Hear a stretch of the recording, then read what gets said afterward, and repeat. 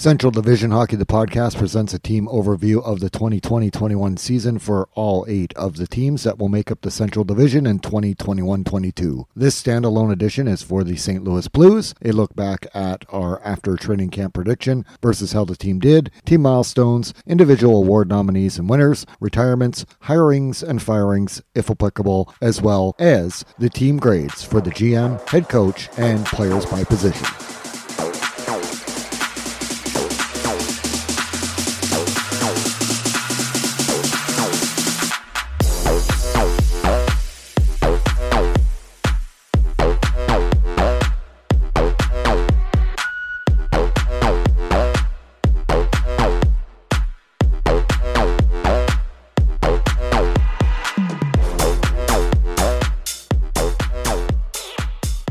Welcome to the 2020-21 season year-end team podcast for the St. Louis Blues, presented by Central Division Hockey, the podcast. I'm your host, Tim Bigelow. We begin with the podcast after training camp prediction, 3rd in the West Division. Regular season results, 63 points, 4th in the West Division. Postseason, lost to Colorado in the first round in a 4-game sweep. I think it was absolutely the 7-game regular season impromptu set of games versus Arizona made possible by a needed schedule adjustment that made things clear for St. Louis. I had predicted St. Louis was going to be a half step back, if I remember the exact wording correctly, in the predictions just after training camp behind Colorado and Vegas. They would max out as a 3rd place West Division team at most. That Arizona series made me realize that Minnesota, who I picked 4th, was better to be talked about with Colorado and Vegas, and how they finished is essentially that comfortable 3rd spot. I think those that didn't have them in the mix battling for 1st rank, or maybe it was just me, but Minnesota was better than the good team I expected them to be.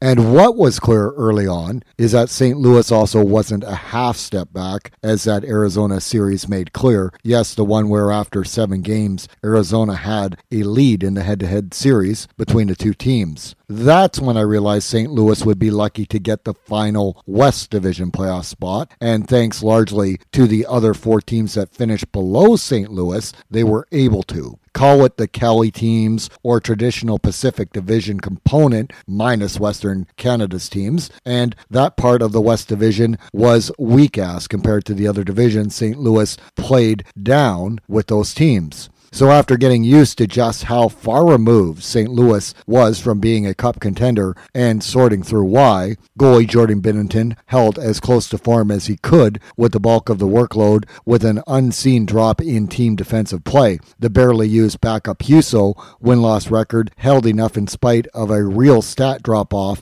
after the departure of Jake Allen. The big injuries on defense didn't help, especially Colton Parayko, but truly it's an 8 D-men that make up a 6D set for St. Louis. But you have to remember, take out Alex Pietrangelo, the cornerstone, Jay Bouwmeester to retirement, and bottom pair Carl Gunnarsson, and the depth of the St. Louis D group was fully tested. It wasn't nearly as good as it has been in past seasons. While St. Louis scored goals, it was being propped up by special teams. There was a drop in goal production from the defense group, and it was non-existent from the bottom 6 forward group, much like the 2020 playoff bubble that assisted in St. Louis having an early exit. That was also anticipated, and again, a lot of pundits, media cite injuries. However, some of those injured forwards weren't contributing when they did play. I certainly agree the forward group had injuries as the main reason. Most teams dealt with that, and most teams had a larger than usual playing group or had to rely on organizational depth to get through the condensed schedule. That said, St. Louis had forward depth that, regardless of who did play, there was an expectation or a NHL everyday capable level in that group of the regarded players playing that all still found a way to underachieve on how they played. The St. Louis goal scoring for the forwards fell into, dare we say, like Arizona, dependent on key top 6 guys with little secondary support scoring. All in all, the reason they were battling for their playoff lives was more because of poor team defense, inconsistent play, and most nights not playing to the St. Louis team identity. St. Louis allowed more goals allowed than they had in goals scored. To have one more would have meant to have scored more, because it certainly wasn't going to come from playing better team defense. I think Coach Craig Berube tried to shake it up and find a consistency without success to find a way for the St. Louis team to get back to playing closer to their team identity. I think the leadership group that I saw in St. Louis played good individually, but they didn't elevate the team overall either. St. Louis played as good as where they finished. It isn't the core group that won the 2019 Stanley Cup, and it's moving away from that, and not in a good way. If you put St. Louis's season all on injuries, just be prepared, I guess, to be disappointed more. If you have them as a bubble playoff team that needs a retool, you, to me, have a better grasp of where the St. Louis Blues are as a team really at right now, and where they were last season. The expected first-round playoff sweep to Colorado by me was due to a continued poor attention to team defense like the regular season and overall getting away from St. Louis's own recognizable system play and team identity. For it to have suddenly appeared top to bottom through the St. Louis lineup would have been something of, without trying to curse, a surprise and nothing less. Not an expectation. It made me think if Dallas and St. Louis had swapped the division they were playing in, whether St. Louis would have been a playoff team in the Discover Central. My guess is they would have had to have had a better head-to-head versus Nashville than they did against Arizona in the West Division to have had a real slim chance to make the playoffs swapping divisions. It was a disappointing campaign for St. Louis, and injuries contributed, but it doesn't explain how far off this team dropped from Cup contender relevance to none in 1 year.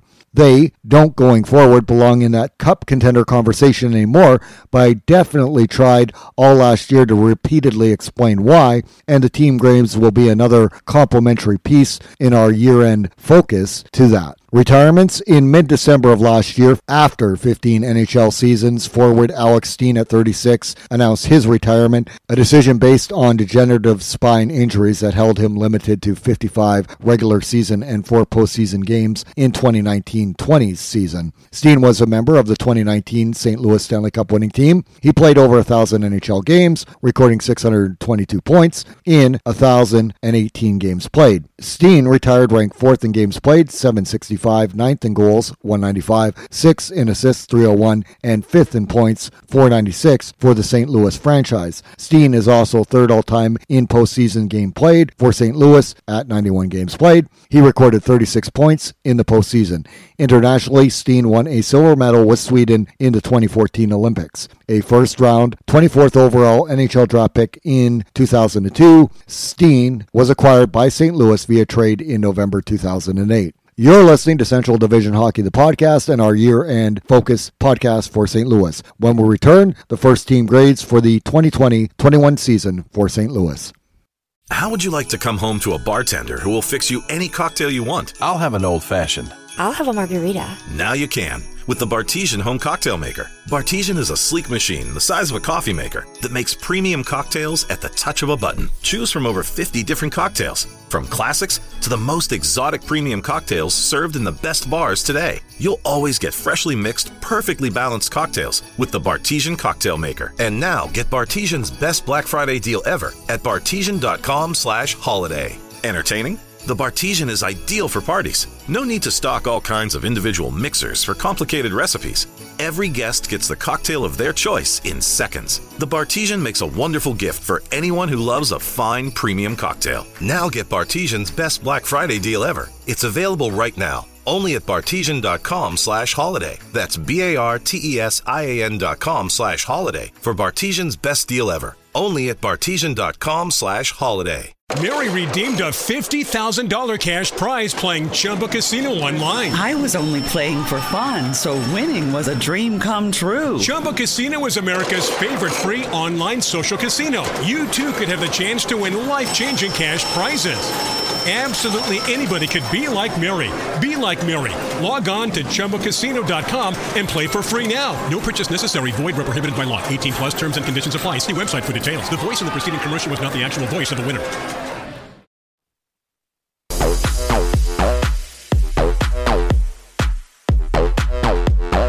Welcome back to Central Division Hockey, the podcast, on our 2020-21 year-end focus podcast for St. Louis. For each of the 8 teams that will make up the Central Division in 2021-22, we look back at the GM, coach, and players and give them a ranking for last season. It's what we call the team grades. About the formula, the coach and GM grades are out of 100%, as are the goaltending, defense, and forwards as individual groups. The goaltending was a tandem with a clear number 1 and a backup for St. Louis. The ratio for the overall goalie grade was done by games started. The defense, well, at first I thought I was going to go with a heavier 5 of 6 based on time on ice. The bottom pair grouping really of 4 guys, and some games were equivalent to a true bottom pairing overall. Likewise, injuries meant that the 5th D-man actually played in the top 4. The top pair is weighted extra. The next 3 D-men make up the rest of the top 4. The remaining 15 minutes or under group become the pair marked scaled by time on ice for the weighted D group final grade. The ratio really changes with each team to best reflect who actually played as best as possible. For example, more weight to the overall forward grade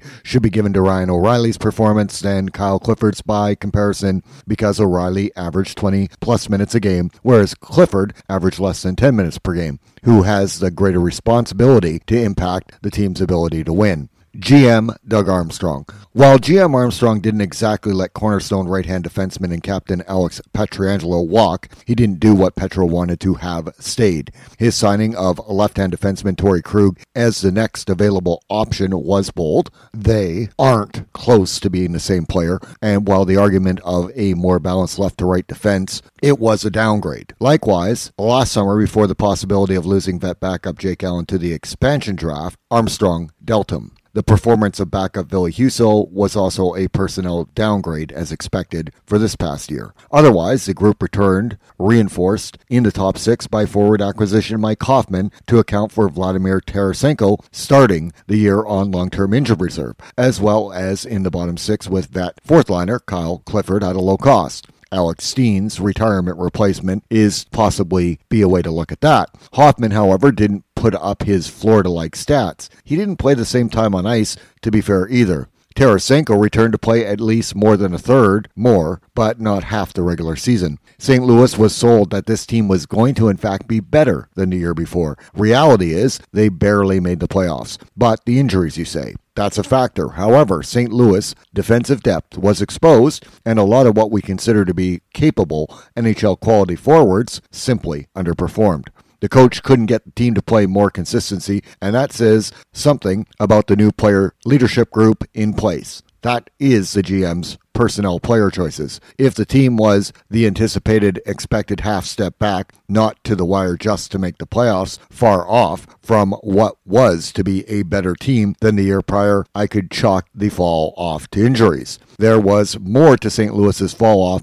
and 4th place West Division and the subsequent first round 4-game sweep exit going on here. They were nowhere close to as good as the 2019-20 pause team that was leading the West Division in points, nor the 2019 Stanley Cup winning team. St. Louis were, as their record reflected, worse, 50 out of 100. Head coach Craig Berube. St. Louis finished well below the expectations most had for this team going into the season. In fairness, I expect the team to have had a drop from the Cup contenders. Again, we talk about that half step. However, they were a bubble playoff team that made it into the playoffs in a division that had several weaker teams compared to other divisions. Did this group respond well to the injury challenges, and were they consistent? St. Louis wasn't, and Berube attempted a lot of line combinations to try and get a spark out of this group. The defensively sound team game was not evident as it had been in previous years. While the team had notable departures and notable additions, the team identity and playing to its game and its game style was not as it had been during Berube's tenure as coach prior. One thing about Berube is he's intelligent and he doesn't mince words. The team's overall play, he clearly wasn't happy with. His expectations weren't being met, and he was the first to say it, and he also couldn't find the answers to correct it with the lineup decisions he made. And I don't want to just say it was attention to detail, the overall system play of St. Louis was not to the expected level, even in injury. While less so on defense, where St. Louis was exposed step-wise, the forwards available were NHL-capable players, even if it was a longer list of them, and it was, as a group, propped up by several individual players, but there were also way too many passengers through the course of the year. My late assessment was less harsh on Berube because I came to the conclusion that it was the player leadership group that, while no one could question their leadership by example in their quality of play,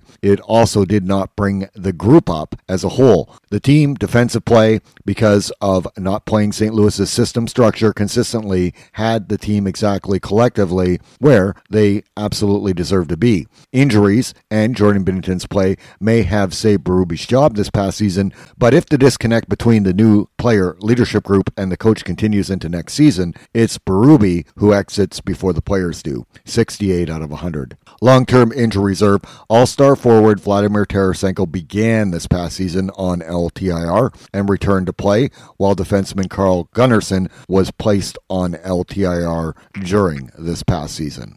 Goal. Jordan Binnington, 2.65 goals against average, a .910 save percentage, 41 games started, 18-14-8 record, 0 shutout, 108 goals against. Binner's stats were comparable this past season to the year before. His goals against, 2.65, a drop from 2.56 in 9 less games started. His save percentage almost equal at .910 from .912. The team defense in front of Binnington wasn't near what it was in comparison, and it really mostly reflects in the win-loss record, down from a 30-win to 18-win total, while his losses and overtime shootout losses combined were both a game more. He didn't record a shutout. Will he be a 50-plus game workhorse is still also an unknown. He certainly showed consistency in the condensed schedule as the go-to goalie for losses in the postseason with a 3.95 goals against average and an .899 save percentage and 14 goals against. Benner also signed a long-term extension with St. Louis before the regular season ended. 73 out of 100. Ville Husso, a 3.21 goals against average, 8.893 save percentage, 15 games started, 9-6-1 record, 1 shutout, 49 goals against. Husso's goals against and save percentage dropped significantly from his American Hockey League stats in both goals against average and save percentage. His American Hockey League 2.56 goals against average and .909 save percentage weren't maintained at the NHL level. He wasn't consistent as a backup in spite of it. He did have a winning record, and after St. Louis had clinched the final West playoff spot, he had the team's only shutout when the pressure was off. It wasn't like having Jake Allen playing backup, not even close. Husso's stats mirror closer to Chicago's Malcolm Subban from this year. Neither were quality NHL backups this past year. A key difference, Husso, unlike Subban, had a winning record, 43 out of 100. Overall, 63.6 out of 100 weighted. Jordan Binnington took the workload in the shortened season and kept his goals against and save percentage respectable, while the team defense wasn't anywhere close by comparison to the previous years. There were nights it felt like Binnington was just left hung out to dry. Ville Husso couldn't replace vet goalie Jake Allen, traded in the offseason prior to the season started. However, he was below the league average for goalies and struggled through a lot of starts, more so than his American Hockey League numbers would have suggested. It's to say Husso had earned an opportunity to get an NHL look. He didn't show he could be a reliable backup, and St. Louis is used to having that. In fairness, the conditions of the team defense weren't in place in the 2020-21 season compared to the 2019-20 season, but neither goalie was playing above expectation to have St. Louis win more regular season games. To be with the cup contending teams even in the West Division, St. Louis, however, this past year required that type of goaltending to stay in that conversation. Binnington helped sneak them into the playoffs in a weak division after the top 3 teams. Defense, Justin Falk, 24 minutes, 16 seconds, average time on ice, 56 games played, 7 goals, 18 assists, 25 points, 87 block shots, a plus-minus, +11. At approximately 4 minutes more average time on ice in 13 less games played this past season, Falk had 2 goals more and an additional 7 assists, adding 9 more points. He led the team in time on ice and goals for D-men and was second in points. He also led the St. Louis defense in block shots, but at 87, those would be second best on most other NHL teams, but but the team defense was an issue, and the block shot metric as a spot you can notice it in. The elevated time on ice was to compensate for the time missed by Parayko in part, and the departure of Alex Pietrangelo in the offseason. Those are next to impossible skates to fill, especially from a defensive zone, not offensive standpoint. Falk did it mostly on the offensive side. There is a difference. A high hit by Colorado Nazem Kadri limited Falk to 2 postseason games. He was pointless and had 1 block shot in the 2 games played, 80 out of 100. Torrey Krug, 22 minutes, 33 seconds average time on ice, 51 games played, 2 goals, 30 assists, 32 points, 57 block shots, +/+11. Krug's average time on ice was up 2 minutes from the season prior in Boston. In 10 less games played this past regular season, his goals fell by 7, while he added 10 less assists. Krug still led St. Louis defensemen in points, 7 points ahead of Falk in 5 less games played, while getting used to his new team in less than ideal circumstances from the man games lost. The offensive game, like Falk, is what you can cite as value with Krug. Still, Krug, it was expected, would score more goals. Meanwhile, was not comparable as good in a defensive zone. Both Krug and Falk's point production do help their plus-minus numbers, both +11. Playing with a previous Selke winner, center, also did help balance those. Krug, with more points than Falk, less block shots, and the same plus-minus, balanced them to be about equal. Krug had a D-group high, 9 block shots, and 2 assists in 4 postseason games, averaging over 24 minutes time on ice per game, 80 out of 100. Colton Parayko, 21 minutes, 20 seconds, average time on ice, 32 games played, 2 goals, 10 assists, 12 points, 64 block shots, +/-2. Parayko missed 24 games and played the first 16 he did play, not 100%. His time on ice at 1:40 seconds per game less than the regular season prior. To me, only Parayko could fill Petro's departure as the cornerstone guy. He wasn't at full health to do it. The second part, better asked, is while Parayko was filling Pietrangelo's spot, who then was essentially filling his? Krug? That's a big reason for the team defense drop. Petro gone and Parayko isn't healthy most of the year. 2 cornerstone this St. Louis D group and play less time on ice than he did when Petro was with the team the year prior. Parayko also saw his goal production drop. He was tied for second in block shots for St. Louis D-men in the fewest games played of the top 4 guys. He finishes first on the team in block shots playing the full schedule. Parayko's loss to injury is the key one this past season for St. Louis. 1 assist, 6 block shots while leading St. Louis D-men in time on ice at 25 minutes, 48 seconds average per game in 4 postseason games, 75 out of 100. Marco Scandella, 19 minutes, 57 seconds average time on ice, 49 games played, 3 goals, 6 assists, 9 points, 64 block shots, a +/+14. Scandella's time on ice is over 2 minutes more per game average this past regular season from the year prior. He had fewer goals, assists, and points, but by 4 points, he also played 13 less games. To explain why, he led the D group in plus-minus at +14 while missing 7 games played. Scandella was more so than Dunn, the 4th D-man of St. Louis's top 4, but a lot of nights he was the number 3 D-man in Parayko's absence. Valuable two-way guy who, like it seems everyone but Parayko because of injury, played more time on ice average in this top 4, and in fairness, it seemed all of this D group's top end was stretched to its limits, time on ice wise, with mixed results, Scandella included. 4 postseason games played, 0 points, 4 block shots in 19.5 average time on ice minutes per game, 70 out of 100. Vince Dunn, 19 minutes, 15 seconds, average time on ice, 43 games played, 6 goals, 14 assists, 20 points, 51 block shots, a +/-8. Dunn's time on ice is top 4 worthy, again injuries a part of it. The other is St. Louis often went with 5 heavy minute D-men when the right-hand D was stacked with Petro, Parayko, and Falk. This year, the left-hand D was Krug, Scandella, and Dunn. Minute-wise, it kind of just flipped while being deployed similarly when all 5 were able to play. Dunn's time on ice increased a second shy of 3 minutes per game. He played 18 less games and had 3 fewer goals. The D group's goal production is down across the board with the St. Louis team. Defensively, Dunn struggled most as his +/-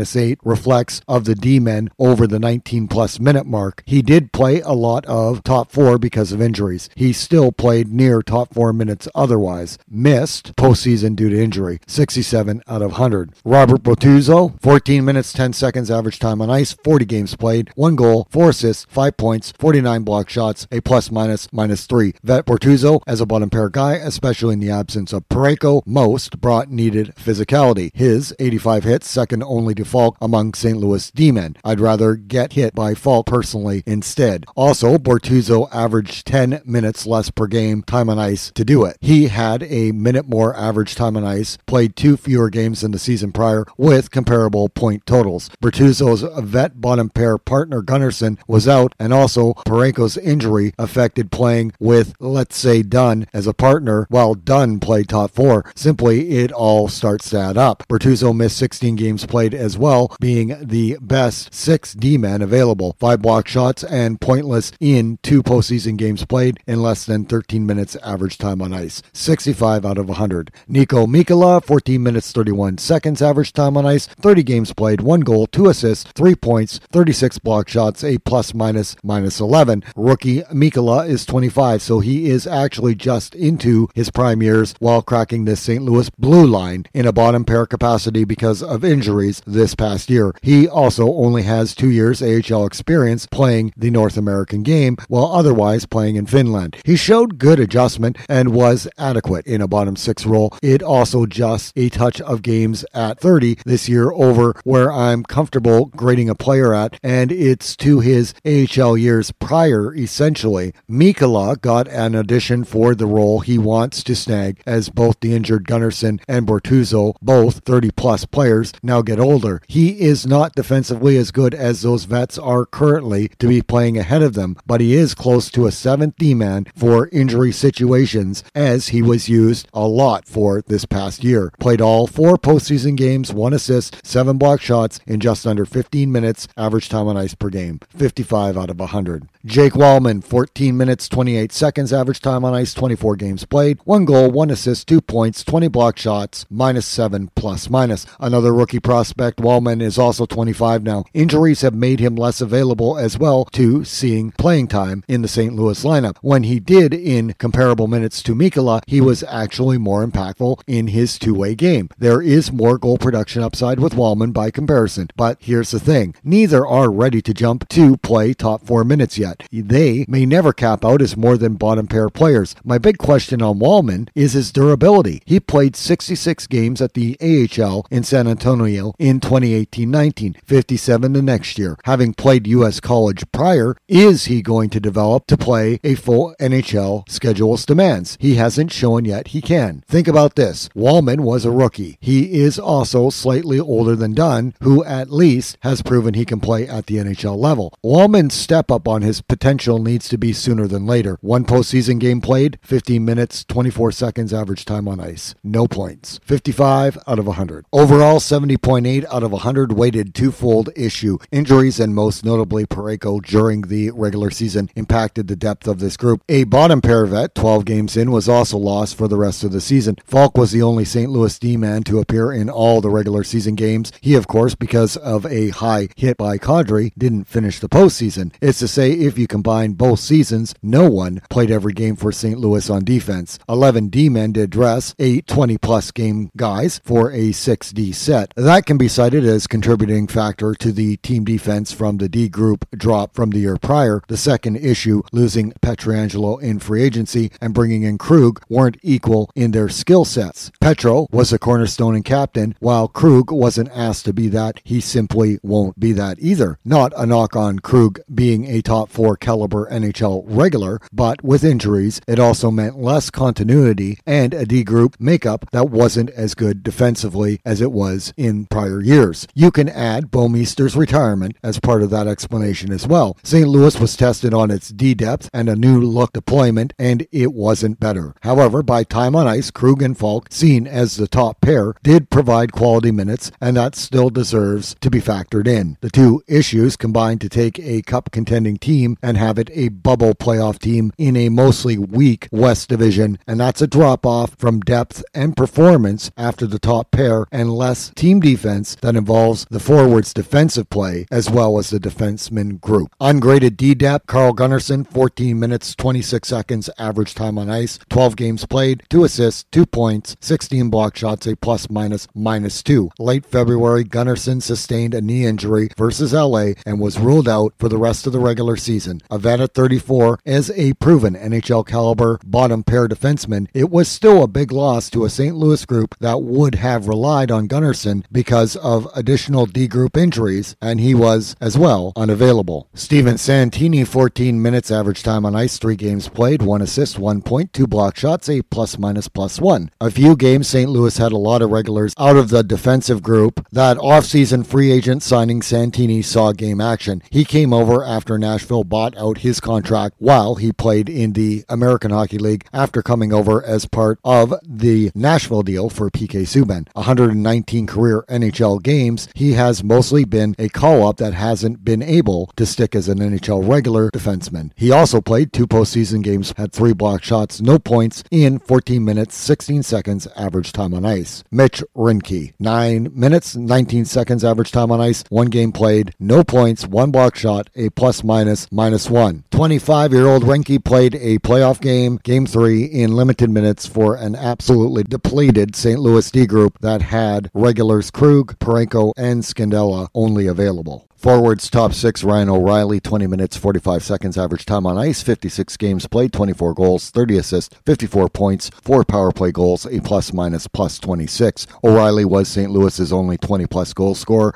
at 24 this past season, double his regular season total from the year prior in 15 less games played. He added 30 helpers, down from 49 the year prior. Still, he was closer to a point per game in production. He also led the team in +- at +26, +12 better than Scandella, who was second on the team. He kept his 56.8 face-off win percentage, almost a mirror image of the prior campaign, and was 5th in Selke voting because the new St. Louis captain, while leading by exemplary example, didn't do one thing. He didn't get his team to play anywhere as good as he did individually. 4 postseason games played, 3 assists in 21 minutes, 7 seconds average time on ice. O'Reilly's regular season didn't translate to the postseason. Not having Perron would have contributed to that. 88 out of 100. David Perron, 18 minutes, 33 seconds, average time on ice, 56 games played, 19 goals, 39 assists, 58 points, 6 power play goals,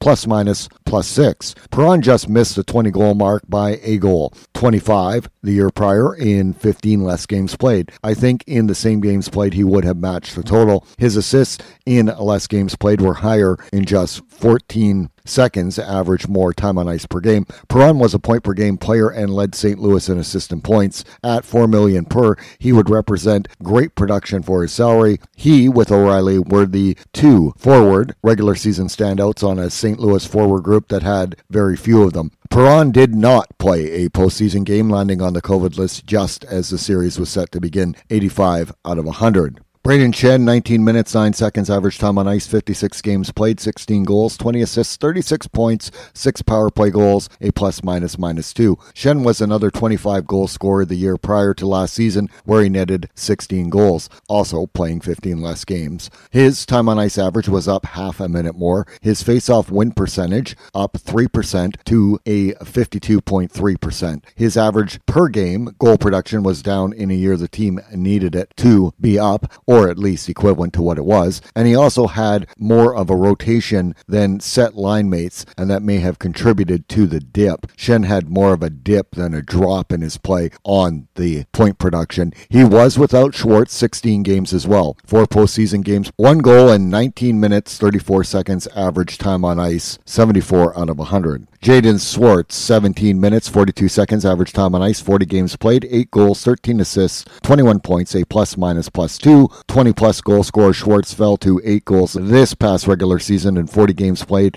and missed games played related to a lower body injury. He was less impactful when he was in the lineup for point production, but not playing awful either defensively. Schwartz was getting paid $5 million plus for last season, and he, like a lot of others, didn't score as often, especially for the time time on ice he played, an unexpected down year in a contract year as well. That's the time you expect a guy while playing for a new deal to light the lamp, and Schwartz had the time on ice to be able to. 4 postseason games played, pointless, 18 minutes, 27 seconds, time on ice per game, 65 out of 100. Mike Hoffman, 15.04 average time on ice, 52 games played, 17 goals, 19 assists, 36 points, 7 power play goals, a +2. Hoffman finishes third in team scoring, signing as the only notable free agent top 6 forward added to the St. Louis roster. 17 goals below the 29 goals in 69 games played and 36 goals in the 82 games played while with Florida in back-to-back prior seasons. Too much expectation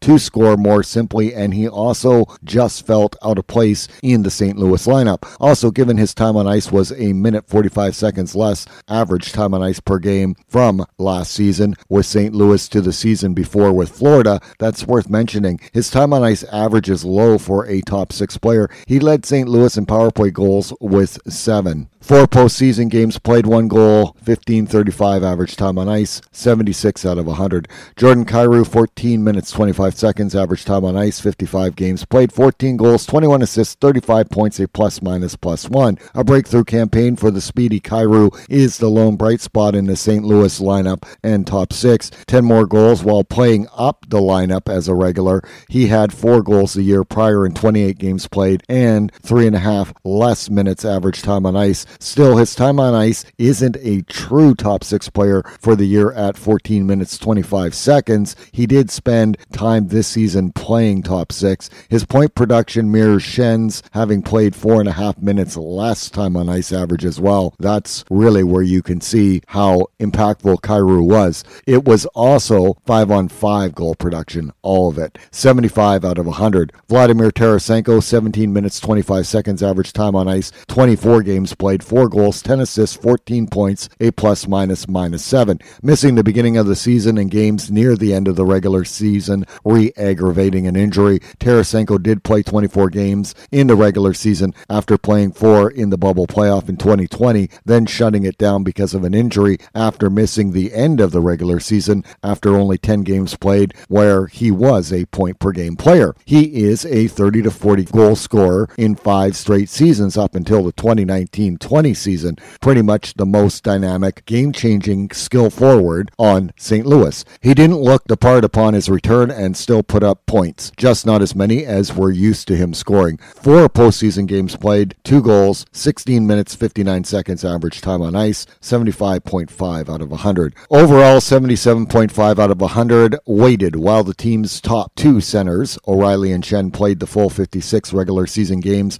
Only Perron as a winger joined them. Schwartz at 40 games played missed 16. Tarasenko missed 32 games played to only play 24, yet his average time on ice is legitimately top 6 value when he did play. You can't have 7 guys make up a team's top 6 in reality, and I have 7 guys listed here. Hoffman played 52 games, but Kyrou 55 games. There wasn't a set top 6 group. You can make a good case for Kyrou or Hoffman deserving the 6th spot. Tarasenko's inclusion in limited games also needs to occur. The trade-off was this: the 7 are 3 games over the total games that 6 players, all playing 56 games played, would. Tarasenko and Schwartz played the least, so the grade reflects that. Having explained that now, and additionally Bozak and Sanford being put into the bottom 6, leads me to 2 points. The bulk of St. Louis scoring was from the top 6, whomever you decided to put in it. Whomever you do is capable of playing top 6, including a pair of players not included. While Schwartz had a down year,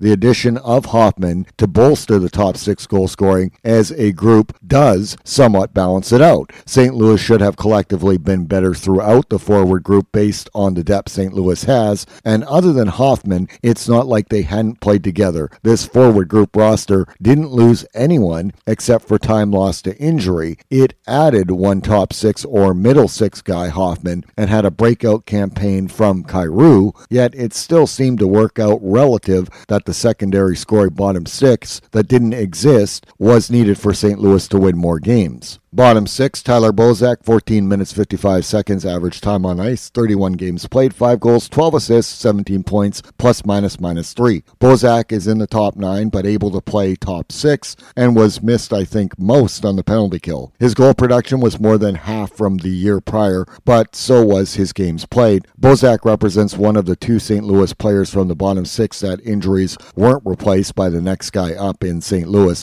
At 35, when he returned from injury, he still seemed a solid third-line choice to play, not fourth line with this St. Louis lineup. His salary, though, was still top 6 worthy. And in fairness, his injury was an away from the puck dirty play as Vegas's Mark Stone hit him, and that's what shut him down. Worst hit I saw all season anyone take, 68 out of 100. Zach Sanford, 14 minutes, 53 seconds average time on ice, 52 games played, 10 goals, 6 assists, 16 points at ±13. Sanford I expected to move downward in the lineup with Hoffman being signed. The 2 players were 11 seconds apart in average time on ice, and Sanford was up a minute more per game from the regular season before last year. In 6 less games played in that regular season, he did have 6 less goals on a team needing secondary scoring, but he did reach double digits, the only player in the St. Louis bottom 6 to do so. He did play some top 6 during the season. Still, his ±13 was a team worst, and he is in his prime playing years. Still needed more from him in his play, especially offensively, 60 out of 100. Robert Thomas, 13 minutes, 36 seconds average time on ice, 33 games played, 3 goals, 9 assists, 12 points, ±1.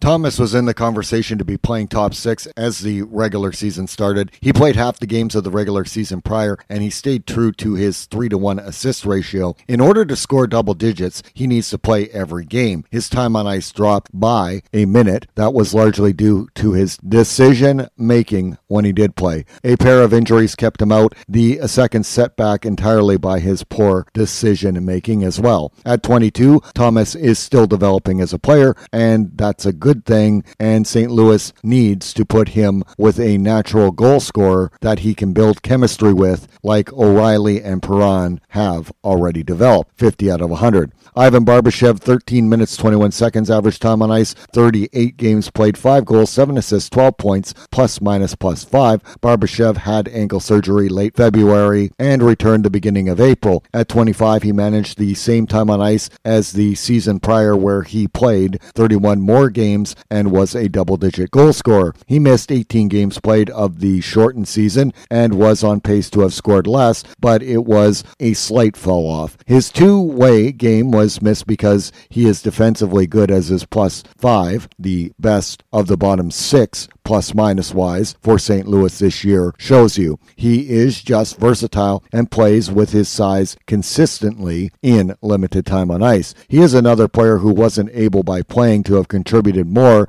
but he was otherwise just adequate when he was. 53 out of 100. Sammy Blais, 12 minutes, 4 seconds average time on ice, 36 games played, 8 goals, 7 assists, 15 points, ±0. Blais was put up into the top 6 to try and spark offense at one point of the past season. In a way, it did briefly. I just didn't understand the promotion up the lineup when he wasn't very good in the bottom 6. However, as he potted some Dave Andreychuk garbage net front goals, St. Louis desperately needed them. In 40 games played, he had 6 goals the year prior to last, so he added 2 goals in 4 less games played. Question is, does Blais make the starting 12 St. Louis forward group this past year if everyone is healthy? He's still inconsistent, and he's now in his prime. I still think of him as almost an NHL everyday regular, more of a 13th forward. I think most people think he already is. 55 out of 100. Oscar Sundqvist, 15 minutes, 9 seconds average time on ice, 28 games played, 4 goals, 5 assists, 9 points, ±6. A torn ACL in Sundqvist's left knee ended his season mid-March. Even with more time on ice, just under a minute more per game, he was down on his goal and point production. 12 goals, 23 points in 57 games played to his 4 goals, 9 points in 28 games played. Even so, at the time of his injury, he looked to be playing the best of the bottom 6 group. His stats didn't reflect it, and it does go to point out the larger collective of players here needed Sundqvist included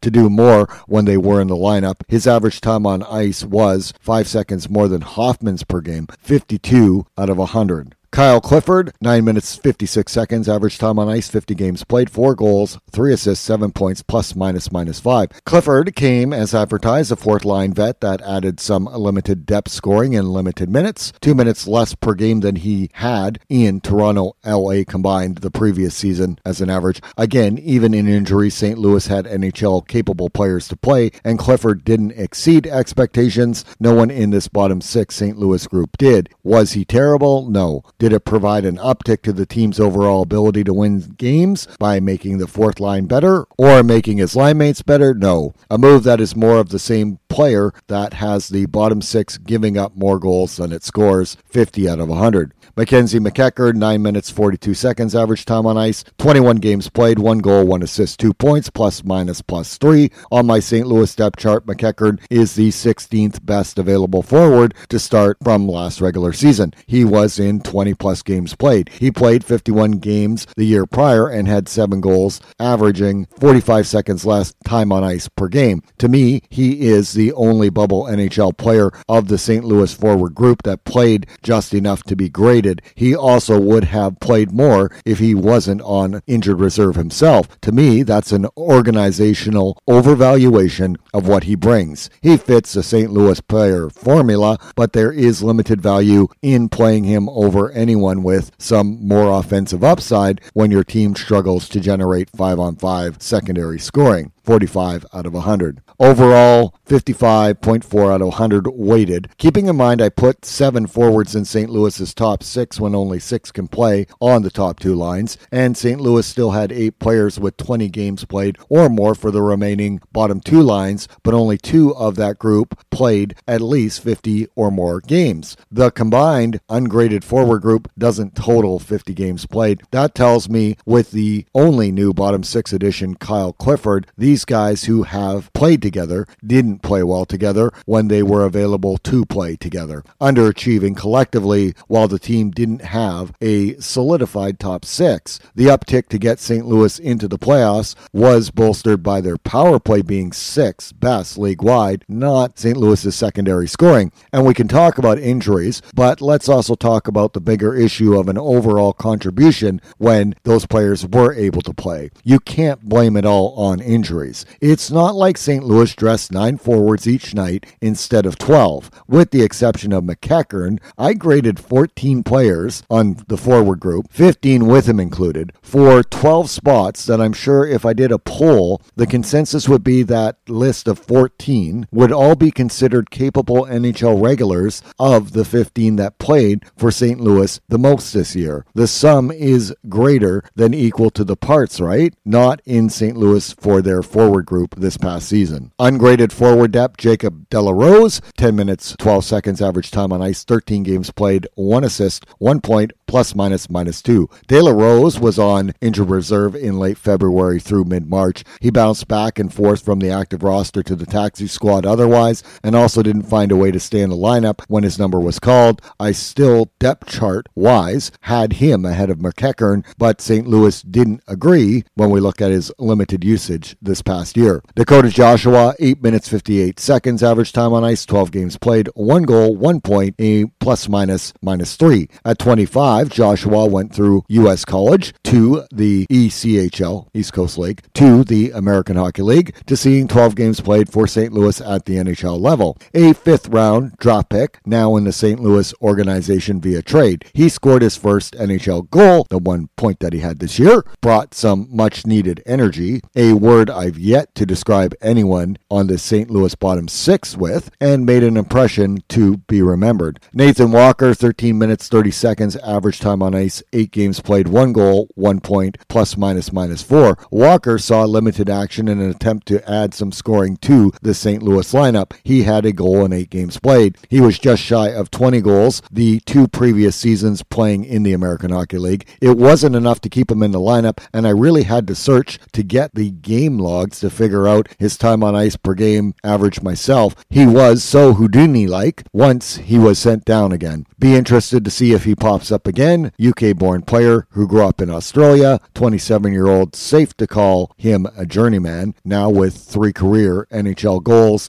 in 25 games played with 3 NHL teams. Klim Kostin, 13 minutes, 48 seconds, average time on ice, 2 games played, 1 assist, 1 point, ±1. First round, 31st overall, 2017 pick for St. Louis, played 2 games after playing 43 in the KHL near the end of the NHL regular season. He has an offensive upside, and at least St. Louis was aware it was needed getting him into games. He was noticeable, and for playing only a couple games, that's important. Kostin is only 22. He will develop more. Austin Poganski, 7 minutes, 34 seconds, average time on ice, 5 games played, no points, ±1. Poganski, 25, played 5 regular season games in a very limited average time on ice. The 4th round 2014 pick of St. Louis, I actually don't remember him playing, and I watched the games. That's not a good or bad thing, because while he may not have stood out as promising, he also didn't stand out as being out of place either. He is about a half point per game player at the American Hockey League level since finishing U.S. college, and has the size attributes St. Louis likes for their team system. Forward group overall, 70 out of 100 weighted. The overall grade tried to acknowledge the top 6 regulars with extra time on ice while putting the ratio of the lower minute top 6 guys into a ratio fitting with the 12-15 minute bottom 6 guys, and that's the majority of this roster's deployment, and a small portion, or essentially a roster spot, representing a low playing minute player, taking St. Louis's graded 15 forwards and making it 12 positional spots. Top 6 scoring drove the St. Louis offense, and the majority of under-expected goals from the bottom 6. But keep in mind, the single-digit goal scorers weren't just 6, but totaled 8 players because of man-game lost. They underachieved individually, but if we put those 8 players' goal production just for 6 guys, maybe there would be more double-digit guys amongst them. It's more spread out because Sanford, the lone 10-plus goal guy, player in the bottom 6 group, actually is also only one of the group to play 50-plus games. That's why the overall number turned out where it did. When I indicated a drop in expected goal production from a specific player, one thing I used was looking at the previous regular season goal totals versus games played and comparing it to the past season as one of the ways to project how a player did, essentially against his own career NHL stats. That's the other reason I didn't say it was simply not playing. The goals scored when a number of the players did was down, while in a lot of instances the time on ice for them per game was up when they did play. Overall, team player grade 68.1 out of 100. Final thoughts: St. Louis is the 4th team of the 8 2020-21 season reviews for the teams that will make up the NHL Central Division that Arizona joins this season. I will continue the season reviews next with Nashville. In addition to the Team Focus Year-End podcast, there will be complimentary Team Focus podcast, a free agency St. Louis team podcast. Each team in the Central Division will have one that looks at the players we just graded, who are potentially unrestricted free agents, restricted free agents, or potentially traded if they haven't been before we even get to free agency. Sammy Blais for St. Louis is one of those players. You have to think of the Year-End podcast as a roster look at the year that was, the basis for Central Division Hockey, the podcast opinion for each team for the expansion draft, the NHL draft, and free agency are based to follow off the team review for each one. I will build off from this point. That's why, while trades have occurred for some teams that will be included in the next podcast for each team, those are essentially the start of next year's changes already in progress. Remember, the podcast goes in depth for 8 teams, not 1.